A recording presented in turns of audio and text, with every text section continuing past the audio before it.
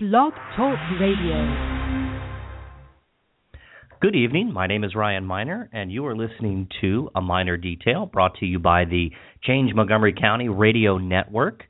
Tonight is going to be a special, informative, invigorating episode of our show, and it may raise your blood pressure because we're going to be talking about a serious issue that unfolded in the last week in Baltimore City, and we're going to be talking about solutions to some of those problems, those that we witnessed in Baltimore.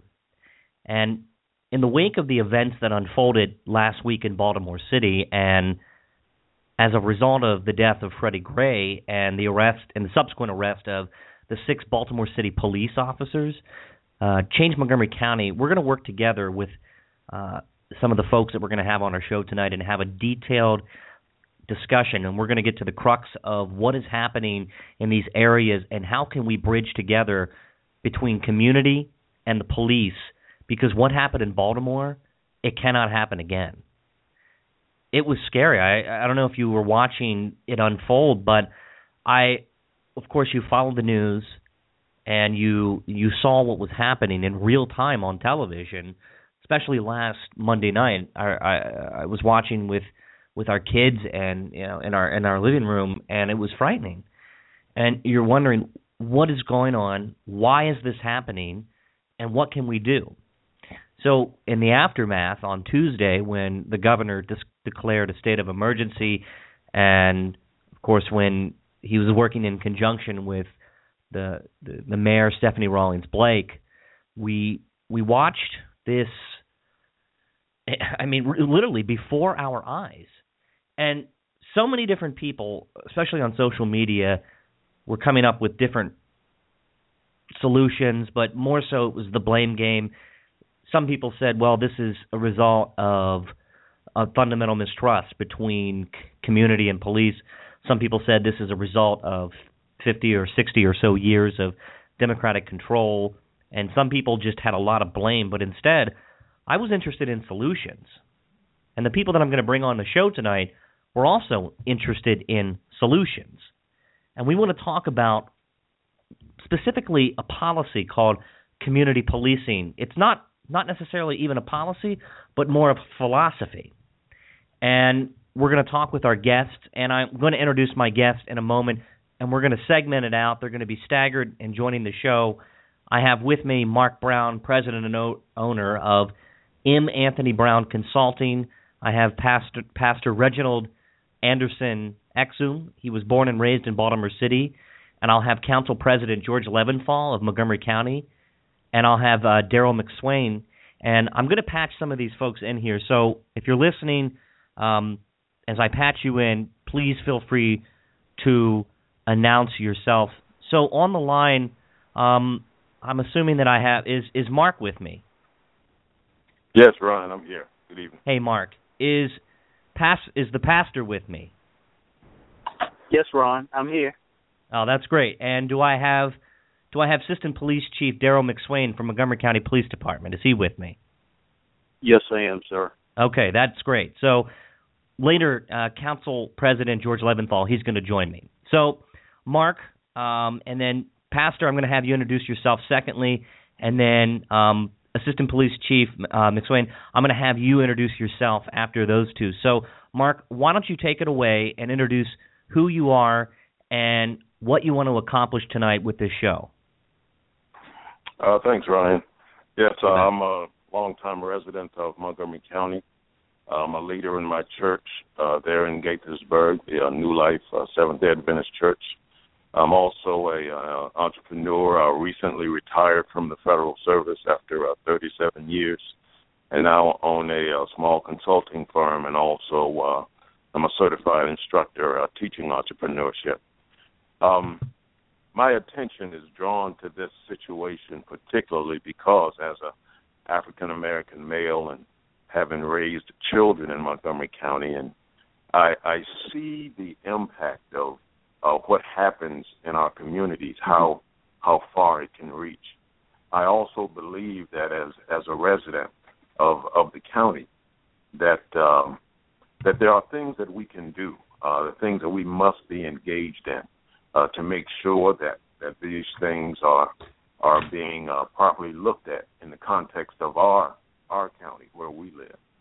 I think too often we sort of stand on the sidelines with fingers crossed or with very pointed comments, but we're not doing enough to impact what goes on.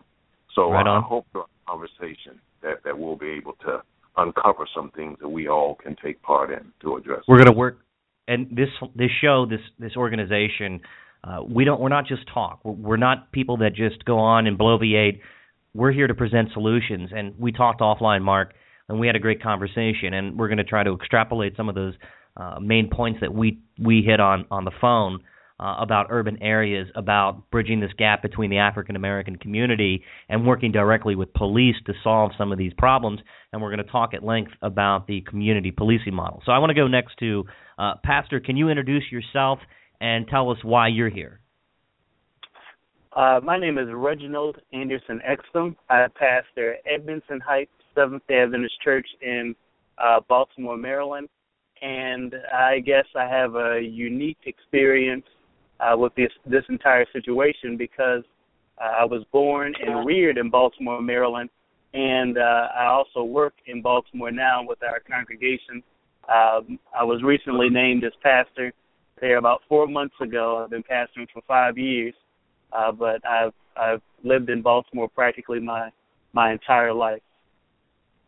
So I would like to, I guess, weigh in on the conversation exactly what I experienced on the front lines of what we saw on television a few days ago. Absolutely, and I cannot thank you enough for joining me. And I want to go now to the Assistant Police Chief in Montgomery County. Will you introduce yourself? Sure, thank you, sir. First of all, I'm honored to be on your show, and I appreciate it. I'm Daryl McSwain. I serve as one of 4 assistant chiefs with the Montgomery County Police. We, in fact, were able to assist Baltimore City with their recent riots and the other challenges they had. And like your previous speaker, I spent my childhood in that same neighborhood in Baltimore, so I'm very familiar with the location and Montgomery Mall and other locations as well. But I'm grateful to have this opportunity. I look forward to a good discussion on solutions and also efforts that are ongoing, not only in Montgomery County but throughout the nation, to enhance police-community relations. Absolutely, and that's why you're here. We're gonna get involved in this, and I'm gonna bring in Council President George Leventhal. Good evening, Mr. Leventhal. How are you tonight? Hi, Ryan. Everything's good. Nice to speak with you. And I cannot thank you enough. Everyone in this program tonight are very busy people, and to have just a brief moment of your time means so much, because tonight we're going to talk about solutions. We're going to cut through the noise of what we're seeing unwind and trying to present real authoritative directives that we can show that we're not just part of the background noise, but we are part of the solution. So let's jump right into it. What happened in Baltimore City is a serious problem, and I was watching this unfold, and I didn't have all the facts together. And when you don't have all the facts together, you start making up, you start to picture things out, and you just don't have the full story. So on Tuesday, my heart said, and I probably scared my mother to death in this, and that because people worry about you, and I know that I scared my significant other when I said, I'm going to go to Baltimore City, I'm going to go right into Sandtown, and I'm going to find out what exactly is happening on the streets. And not only that, I want to help out with some of the cleanup efforts that they organized almost, extraordinarily expediently. So I went down, I helped out, I pitched in as much as I could, and then I walked up to where the media was swarming. I walked up to where the burnout CVS was, and what I saw was not only I saw protesters and I saw passion, but I got before this, I had an understanding in my heart that things were wrong, but until you hear people, until you listen to their stories, understand and hear what they're saying, because I didn't hear what they were saying. I heard that they said there is a mistrust between police and between the citizens of this community. And Pastor, when you were on the front lines, what were you seeing? What was happening in real time? Well, I would like to say, like yourself, I found out about the situation. Several of my parishioners called, and they stated that there was an issue going on down at the church. And I just cut on the television, and I started to see what was happening. But what I saw there on the front lines is similar to what you just stated a moment ago. But I guess my heart basically leapt out of my chest because I saw a police force that was prepared to do physical harm to the community, and a community that was basically prepared to do physical harm to the governing body. And I just wanted to see what I could do to help the situation with young people who were getting caught up in the scenario, or if I could lend a hand in any other way. But physically, what we were able to do is just stand as a barrier between those two bodies to prevent the loss of life. It really wasn't about thinking about who did what or who caused this situation to happen. We just wanted to make sure, and I wanted to make sure, that if at all possible, the police could go home and be relatively unharmed, and the citizens could do the same thing. Absolutely. So this is what happened. I mean, everybody in the world has heard about the situation, but Freddie Gray was taken into custody by 6 police officers who have now been arrested. They were charged with various crimes, and Marilyn Mosby, who is the state's attorney down in Baltimore City, will be leading the prosecution, assumingly against these 6 individuals, because while in custody, Freddie Gray, he died. And that now has sparked the reason why behind the protest. And when I was in Baltimore City, I saw several different signs and peaceful protesting, and I saw tensions flare, but most of what I saw was police standing guard right next to the burnout CVS after the looters had destroyed it and burnt it out. But I saw signs that Black Lives Matter, we don't trust the police, and there was also pro-police as well when I was up there. And correct me if it was at North in Pennsylvania. I think that's correct. That's correct. Penn and North. Uh-huh. Okay.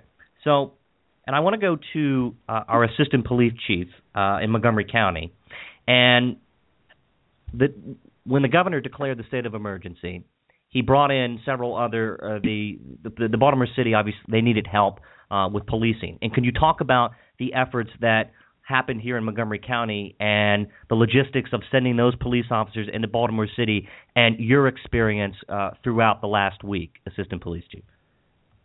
Sure, thank you. Very challenging situation, certainly for Baltimore City. They did not have some necessary equipment to prevent injury to themselves, to include gas masks and some other riot gear, unfortunately, as it relates to that. But more importantly, we are all sworn to protect and serve both our property and lives. So Montgomery County sent approximately 100 officers up there, different capacities.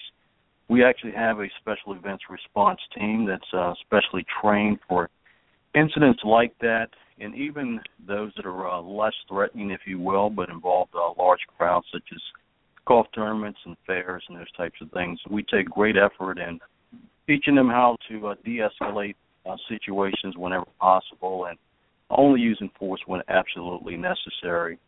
We also send a command staff up with them to ensure we have proper supervision, as well as individuals who work with Baltimore City decision makers in the command post area as well. So it's a concerted effort, challenging on all fronts.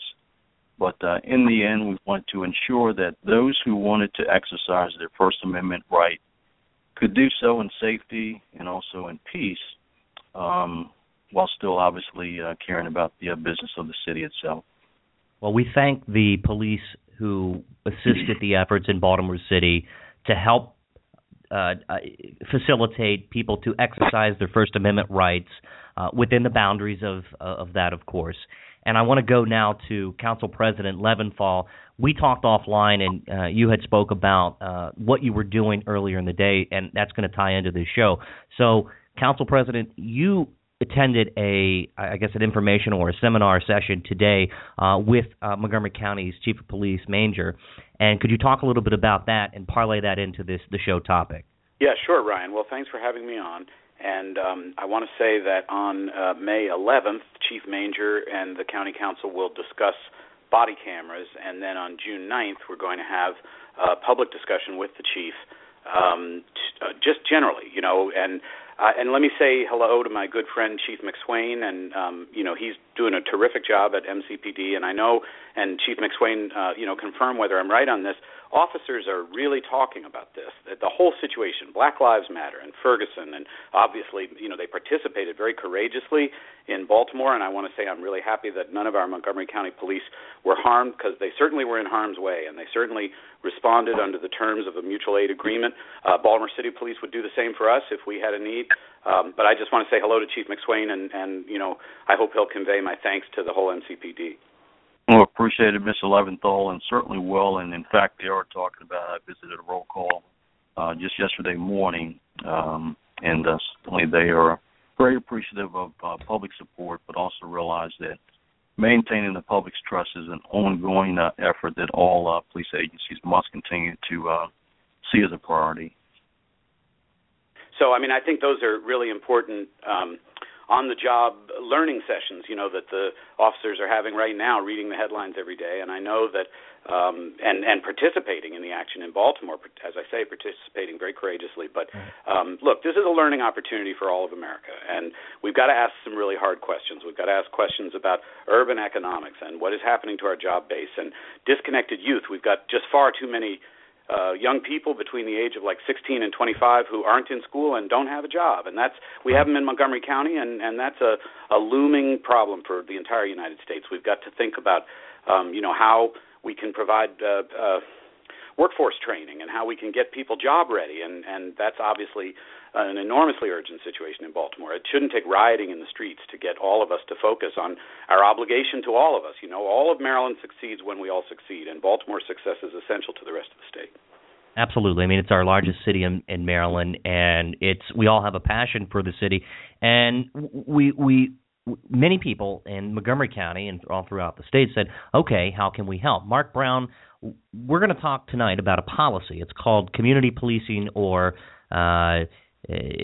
community-oriented policing, and this is a strategy of policing, and it focuses on police building ties and working closely with members of the communities. And just a little bit of background, in the United States, the Violent Crime Control and Law Enforcement Act of 1994 established the Office of Community-Oriented Police Services, and the acronym is COPS, C-O-P-S, and it established this within the Justice Department to promote community policing.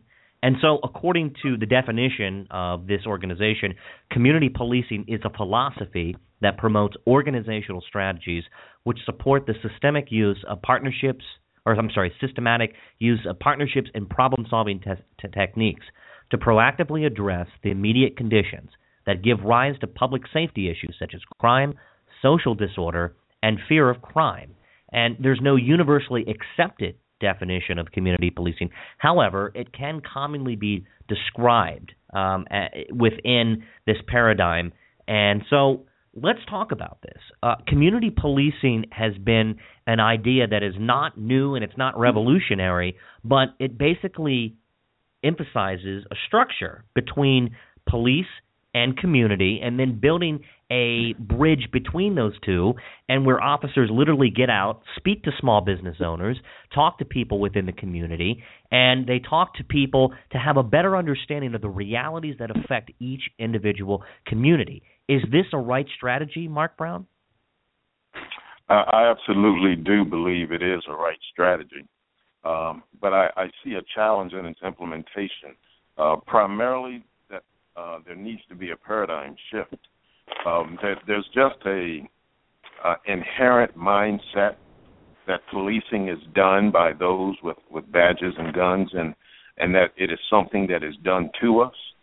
I think that in order for community policing to really take hold, that the conversations, as you mentioned, between the police and the community needs to intensify, and there needs to be a deliberate effort to have that shift in our thinking, that this is something that we can participate in and engage in, and I believe there will need to be some very deliberate actions done to help the community, especially, to have that shift in their thinking.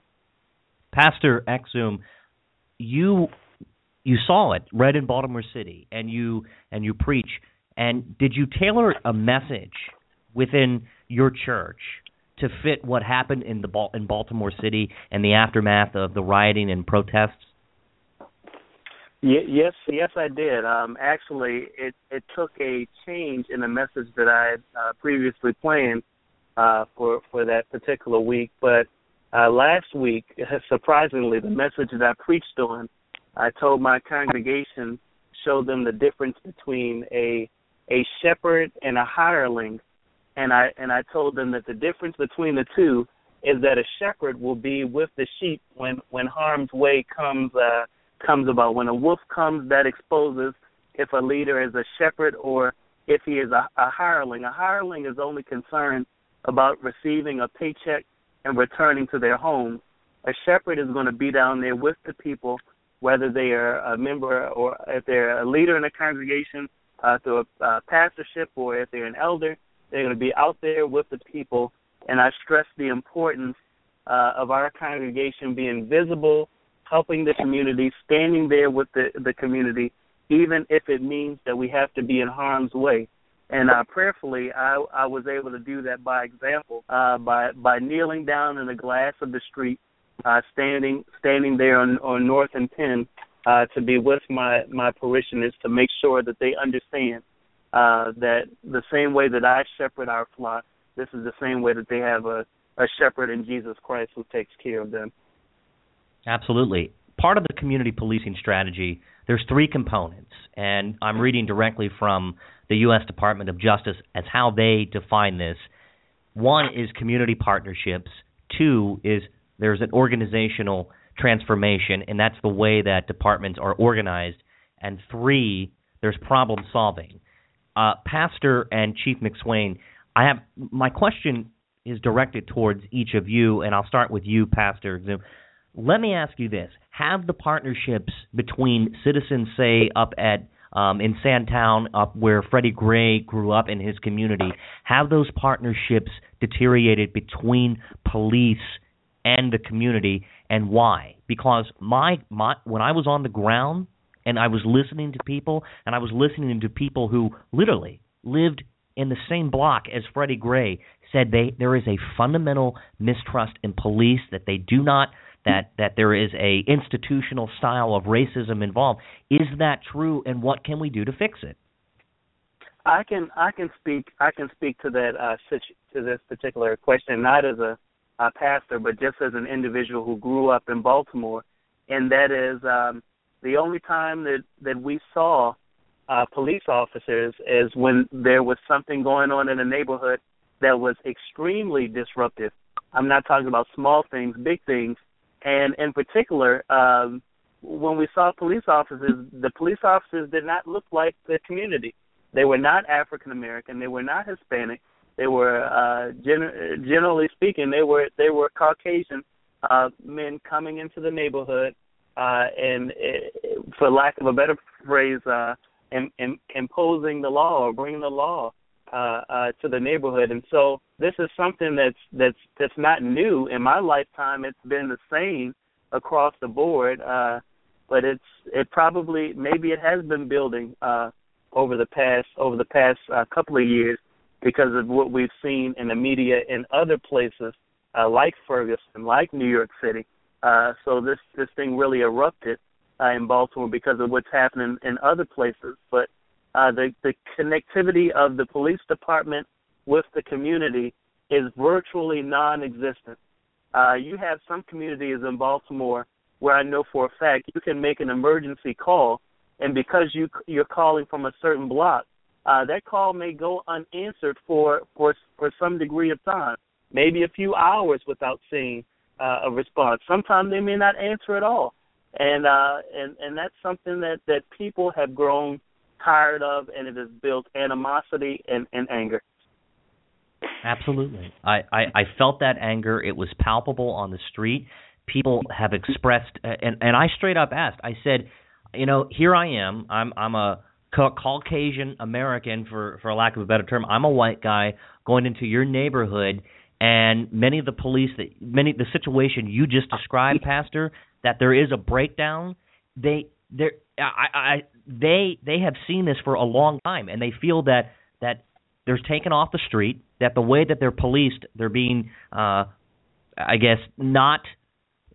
they're being picked up for some of these petty issues, and we'll get into that. We're talking about the strategy that was implemented under Martin O'Malley. And look, this show, we are not going to get, I promise you, we're not going to get political, because that is not the direction I want to take this show. And being a nonpartisan organization, that's not how, we're not going to do any of the blame game here. But we're going to have to unwind some of the policies that have failed, that have led to this mistrust, and really open that up for a discussion. So I want to understand better. What it is that, where does the mistrust lie? Do citizens and African Americans, especially in Freddie Gray's community, do they believe that police are not on their side, that they're there to take away something from them? Because my impression was, when I was on the streets of Baltimore City, just like you, Pastor, that something was seriously wrong, and if we don't fix it using a different model, then it's going to continue, and we're going to have more Baltimore cities. Yes, that description would be very accurate, that you just mentioned, and we all believe that it will never happen in our neighborhood until the situation erupts, and it does happen. But what you just said is extremely accurate of the situation that we find ourselves in Baltimore. And not to prolong this, but I am so grateful that you went there with the intent of listening to the people, not telling them where their hurt is, not imposing something that you've heard or read from somewhere else, but you listened. And I believe that's why you're getting it right with the comments that you're making. Well, we're certainly trying, and I know that the media exacerbates these issues, and I was there. I mean, for goodness sake, I was there right on the corner, standing next to the entranceway to the CVS, and who shows up? Geraldo Rivera. And who picks fights with protesters? Geraldo Rivera. And I'm watching this stuff not only on TV, but literally in the streets, and this became such a sensationalistic moment in American media, and there was just a total and epic failure of the media to truly report many of the positive things that were happening, and they really just did not make the situation that much better. And that's why, as an alternative source of media, we're trying to bring out the real picture and not provoke, but instead give something back to this community. And I want to go to you, Chief McSwain. Could Montgomery County, in some of our areas, could we experience a Baltimore City? Well, I would certainly say we'd be naive if we said we could not. But I will mention, first of all, I think the previous speakers made some very excellent points that I wanted to share. And just as importantly, talk to you about what we do in Montgomery County to hopefully prevent a Ferguson or Baltimore City type of incident. They mentioned being a philosophy and also a structure, and I love the description of a shepherd. I think that is, in fact, outstanding. And I would tell you that relationships are built in times of peace. If a community feels that the only time you come around is just simply arrest people, obviously it's going to build some walls, so to speak, between the two. It is, in fact, a partnership. I'll tell you, our officers were grateful for those brave persons who stood between us and protesters while we were up there in Baltimore. And I will tell you also, after Ferguson, because we have established strong relationships here in Montgomery County with various segments of our community, we actually had the NAACP ask us to walk with them in a show of solidarity for a press conference after Ferguson to show how united we were, in fact, in Montgomery County, that we all believe in the same values that they're striving for. But a couple other quick things here. First of all, that partnership, of course, is a joint responsibility between the police and the community, and it has to be built on trust, mutual respect, and there has to be ongoing communication between the two parties. In Montgomery County, we focus on at least three main priorities, and a fourth also that we continue to do as well. The first thing you have to do is you got to hire the right people. We place a great deal of emphasis on the types of officers we hire. I think in the class before the last one that we have currently going through, we had about 1,300 applicants. We only hired about 60 out of those applicants. We have pretty stringent hiring standards, but just importantly, we not only look for things like grades, et cetera, but we look for character. We look for people who are used to working in a diverse community, people who have played sports or work with groups, or people who don't look like them, people obviously who come with high moral character that we can identify through a long background process. Secondly, you got to, and we mentioned, of course, diversity is in fact a very valid challenge for every agency, and we're certainly making it a priority, and we're very grateful to the council, which has helped us not only with our staffing levels over the last number of years to increase those staffing levels, as well as the county executive, but also to help us diversify our agency even more. And then the other thing that we do focus a lot on is training as well. Not only is diversity training an expectation priority in our training academy, but we also continue it through in-service training with all officers on an annual basis to include cultural competency, and also even offering Spanish for our growing Spanish population as well. And then you've absolutely got to hold people accountable. You've got to have a structure in place whereby you can, as Ronald Reagan would say, trust but verify, so to speak. Absolutely. We have weekly stat meetings, but not only stats for the sake of reducing crime, but more importantly, talking about what community initiatives are going forth in the respective districts and what partnerships are being developed on a regular basis. And we hold that as a priority in our weekly meetings. And then last, you have to reward good behavior, so you reinforce to the agency that this is what we expect. So when people do well and or come up with some type of initiative that helps the community, we in fact make it a point to recognize that both formally and informally to continue our community policing efforts throughout the entire county itself. We love our police officers in Montgomery County. We love our first responders, and we have some of the best and brightest people working in public service down here in Montgomery County. And, I am so blessed. This community is blessed. Our family is blessed. And each of us here tonight can say that Chief Manger has done an extraordinarily great job for reaching out into the community and implementing the points that you just hit, Chief McSwain. We have a top-notch guy, and he is, as far as running the show, this guy is the cream of the crop, and I'm so thankful that we have a police force that is working to build these bridges. Now, I want to go to you, Council President Leventhal. As far as policy-wise, you said earlier body cams are now on the forefront of the discussion of media, of the community, and they're saying that body cameras are the new wave of basically showing everything that happens between an encounter between a citizen and a police officer. Could you give us a legislative or policy update as far as what the council is doing to address that?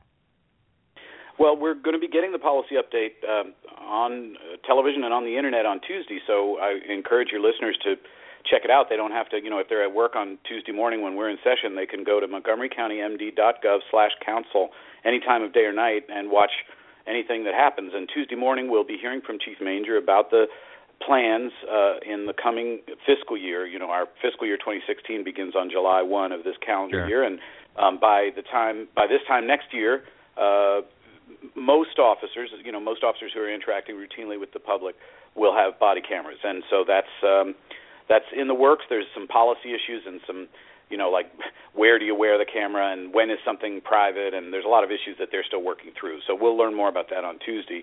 But really, that's just one piece of the whole picture, and I'm absolutely fascinated by what Chief McSwain had to say about hiring people of high moral character and, the very best that you can find, and people who are committed to representing people and protecting people no matter what they look like or what language they speak at home, because we all know that that's the principle that we adhere to in Montgomery County government. Everyone who lives in Montgomery County should feel welcome and safe.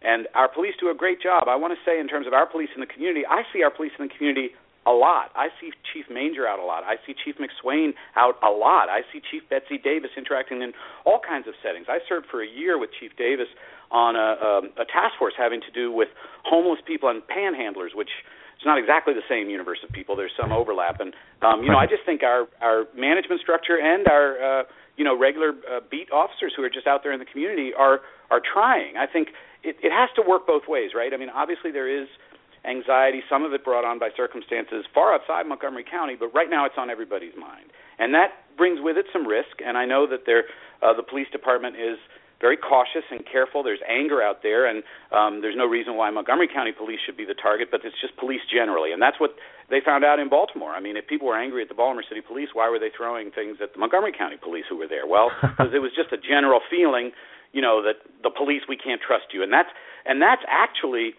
there's prejudice is real, stereotyping is real. It happens in every corner of the community. So is it true that black folks face stereotyping and prejudice? No one could question that is true.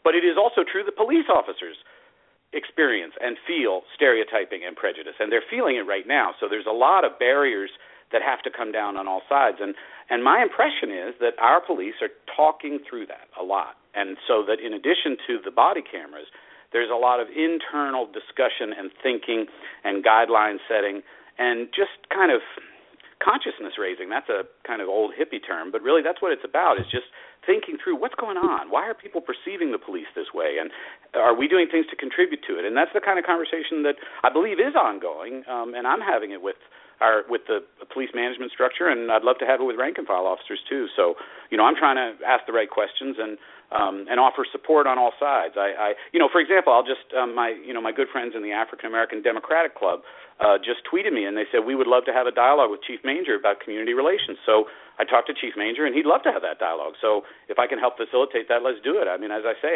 my impression is that the whole department is happy to get out and have a dialogue with the community. Absolutely. Mark Brown, a dialogue needs to begin, too, about some of the issues that have been building up to cause this anger, this resentment, these sentiments. And I want to understand from your perspective, Mark, what do you believe are some of the systemic problems that we face in our urban areas that build this mistrust between citizens and police? And there's some other things. We're talking about poverty, we're talking about homelessness, we're talking about a lack of adequate schools. I mean, these are not partisan issues. These are community, these are people issues. What kind of offer your perspective into that, Mark? What do you think? Well, I think Pastor Exum made some excellent points as one who grew up in that community. There are so many things that frustrate people on a daily basis. And for the most part, these things happen outside of the vision, the vantage point of many of the citizens who drive around these neighborhoods day after day, have no idea of what these individuals are experiencing. I think I'll let Pastor Exum speak to that specifically, but just from what I have experienced, what I know, that there are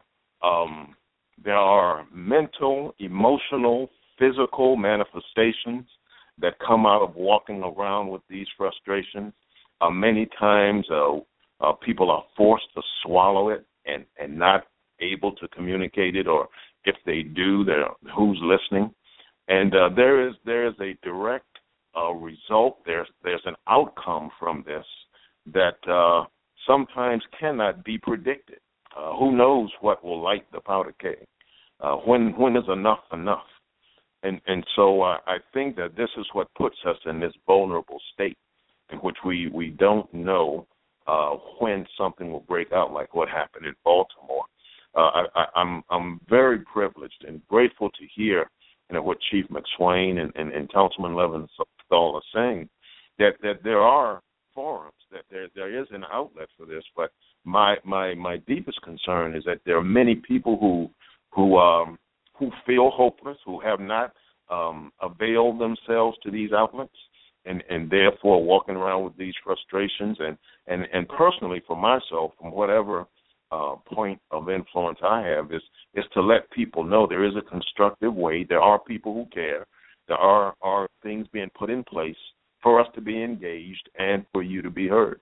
And I think that is where we begin to release some of the pressure that's building up in some communities. Right. Pastor Exum, we saw in places like Ferguson and New York and South Carolina that an African American community, they feel that sometimes the policing methods that are happening now, like the stop and frisk, or what happened with Mike Brown up on in New York, that that disconnect is there, that African Americans are being targeted. And I want to understand this from your perspective. Do you think is there a rift between the African American community and police officers for young African American males and females, and for young guys like Freddie Gray? He was 25. I mean, he was 4 years younger than I am. I'm 29 years old. And what is the problem? What do you see in these communities that people are saying? Well, I appreciate just listening on the line here. That we recognize that it's not any one thing that has caused the issue that we've seen, that it's a combination of issues that's led to the point where we are. I mean, you can look at drugs, which has caused dependency in many households. You can look at rampant poverty. You can look at the educational gap. You can look at all of those things. You can look at misinformation that has been generational. Information that's been passed down from father to son, from mother to daughter, which says people actually teach their children that police officers are the enemy, that they are not your friend based on what they have experienced. It's a number of things that we see, and there's just I wish I could point to one thing and say this is the one thing, and if we fix it, everything is going to be fine. But that's just not true. I believe that if we start with just letting people know that we care, we're doing something, doing anything, we're listening and we're responding to needs. If we respond to any of those of that great variety of needs that's there, we'll begin to move in the right direction. But it only will occur when we start to sit down and we listen to community members, we listen to people that are out there living in these areas and these conditions, and we start to target the needs that they have. I stood on the corner of where Freddie Gray, the same block that Freddie Gray was born and raised in his house, and I asked, and I was talking to three, probably they were roughly around the same age, and like I said, I'm 29, and they said that and I said, there is no such thing as a white and black issue. This is a people issue. This is a community issue. We are all Marylanders. We all care, and we are our brother's keeper. And when I walked down there, and I have to tell you, I mean, I didn't know what to expect. I didn't know how I would be received, and I didn't know where I wanted to go. But my heart led me there because I don't believe in politics when it comes to issues like this. I believe in finding solutions and getting the root cause of the problem. And when I heard it, I mean, the folks that I talk to, they have kids. I have kids. They want better schools. I want better schools. They have the same issues and problems and concerns. That is not just an African American issue, but like I said, this is a people issue, and it touched my heart in ways, and it was very emotional. It was because you're listening to these people's stories, and they grew up with someone. I mean, the woman that I talked to, she said, I saw Freddie Gray every day walk out of his house. I go up to that CVS. I shop for my grandparents and my aunt's prescriptions. I do this. I do that. I see these same people in my community, and we want things to be better. We just don't know how to exactly pull the trigger and get there. So this is why we're talking about this tonight, and I want to understand this, Pastor, from your perspective. You're an African American, and I'm Caucasian, but ideas are driving this conversation. And here's the question, and I want to understand: do you think that there is in Baltimore City or in overall in America, is there an inherent racism in the police force, and is that exhibited on the streets? In a word, yes. Okay.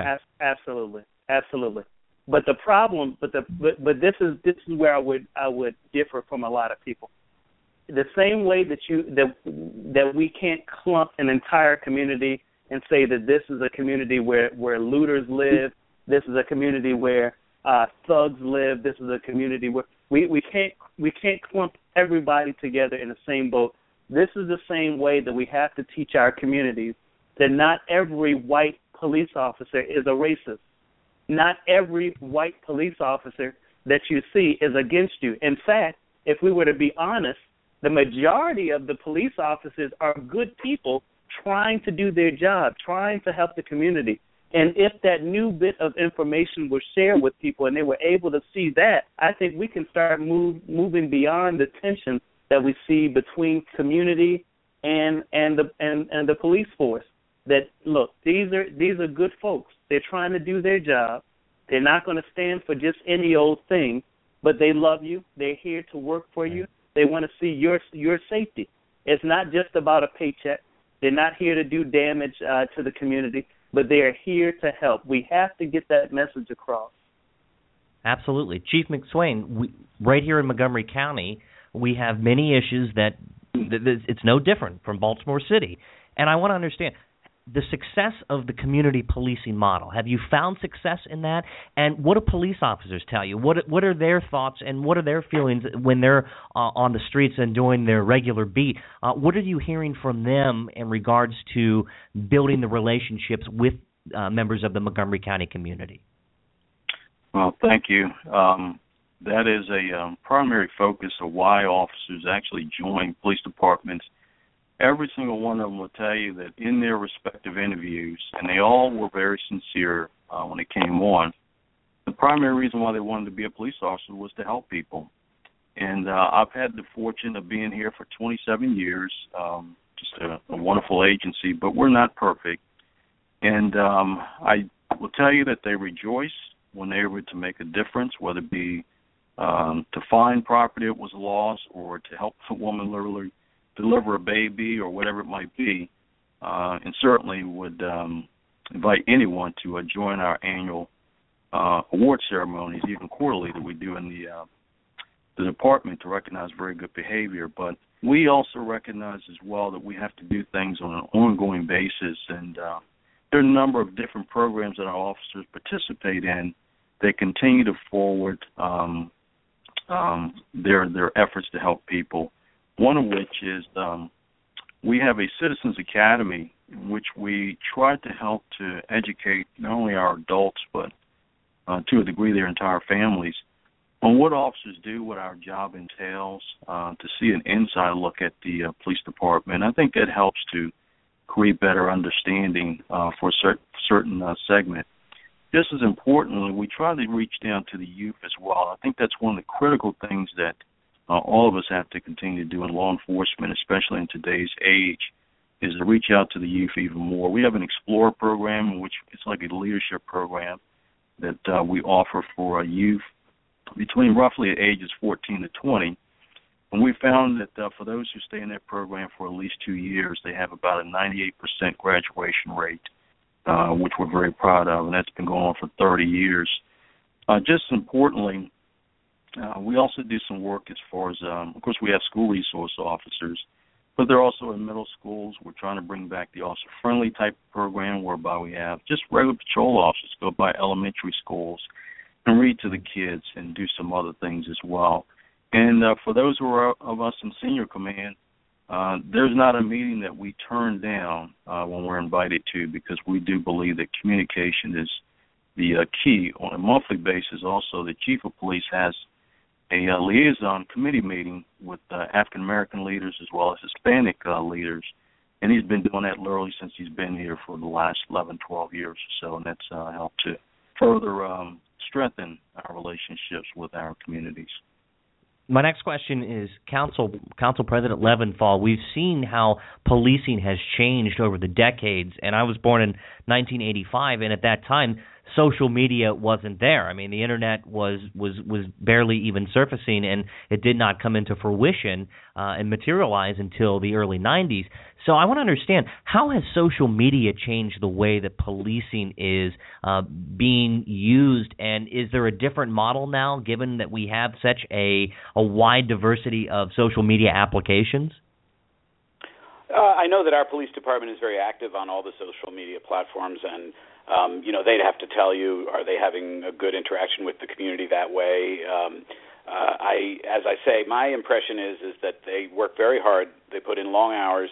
I've been to countless numbers of homeowners association meetings, civic association meetings where police department personnel show up and field questions, and I've seen them meet with diverse communities, international communities, immigrant communities. So, I think, as in the example I just gave earlier, I think if a community group wants to have a dialogue, it is incumbent on that community group to ask, too, because I don't know that our government or our police department is always aware of who are the people who want to have the conversation. Just reach out and ask. Contact my office, councilmember.leventhal@montgomerycountymd.gov, and I think my impression is the department is happy to send representatives to community meetings. You need advance notice. schedule's always tough, but I think there's a strong interest, especially now, in continuing the dialogue that we're having here tonight. And the fact that you've got Assistant Chief McSwain here on this issue, and myself, and our friends from Baltimore, everybody wants to talk about this right now. So so now's a good time, as Chief McSwain said, we've got a really good police force. It's not perfect, and I think everyone's eager to learn from what's going on and do better, and that's a conversation we've got to continue to have. But, it's vividly clear to me from what the pastor said that there are perceptions about all police officers that absolutely don't accurately apply to all police officers, just as there's no question that there are perceptions about young black men that unfairly describe the overwhelming majority of young black men. And so we've got to, see each other as individuals and get past skin color. And I think, I think we're trying hard. One of the issues, obviously, in hiring in the police department is you are to some degree benefiting from, but you also are to some degree stuck with the workforce that you have. And so if you start out with a workforce that, maybe wasn't diverse 10 years ago, and those cops who are excellent and experienced and are not yet retirement age are not diverse, then you have to fill openings as they arise, but you also have the force that was hired 10 years ago. So you make your best effort now, but it's incremental. And so the force becomes more diverse, and we have Spanish-speaking officers, and we have African-American officers, and we have Asian-American officers, but it's going to take more time before the force itself represents the diverse demographics of our community, which have been changing dramatically. You mentioned 1985 when you were born. That's the year I came home from college, and in that time I went to college in California, but I grew up here. In the time I was away, wham, we developed a Latino community. It didn't exist before. But it was because of the Civil War in El Salvador that a lot of Salvadorans came up here in the early 80s, and now, of course, they're a huge component of our population. So we have to try as best we can to make sure that our department demographics reflect the demographics of the community, and I know they're working very hard on that. I went on a field trip last Friday. My daughter, she's 8. She goes to Travilla Elementary School, and we went to the Imagination Stage down in Bethesda, and it was the first time that I've been on a field trip with her, and I was actually gracious that she invited me, and I got to go in and meet several of her classmates, and I got to tell you, I am so happy to live in a community where there is so much diversity. In fact, I celebrate it. There was a mixture of all different races and ethnicities and religions, and living in Montgomery County, and we live in North Potomac, and from all the way down to Wheaton, all the way to Gaithersburg to Germantown, we have such a wide, diverse population and so many different cultures in this melting pot. And we are a microcosm, I believe, of the rest of the United States, and it's so, and that is something that we should celebrate, is that diversity. And much like the Baltimore City has much diversity, but the problem that seems to be now is that these cultures, these ethnicities, is that they feel that, like we talked about earlier, the police force is not always representative of them. And from what I heard from the conversation tonight is that, in fact, you're looking for people of all stripes and sizes, and ethnicities and backgrounds and races, and most importantly, character. Character is what matters the most when, as a police officer, that you're bringing those people onto the force so they can relate with these members of our community. And Mark Brown, I want to ask you, do you think that Baltimore could happen here in Montgomery County? I mean, is there something that, I mean, I read an article today, and it said that the tagline was that every city is one incident away from being the next Baltimore. Is Montgomery County one incident away from being the next Baltimore City? I think it was said earlier that we'd be naive if we said that. I think the captain said that. Chief McSwain said that. We'd be naive if we said it wouldn't happen here. But what I have heard, and by being on this call this evening, I'm even more proud to be a citizen of Montgomery County. There are things available.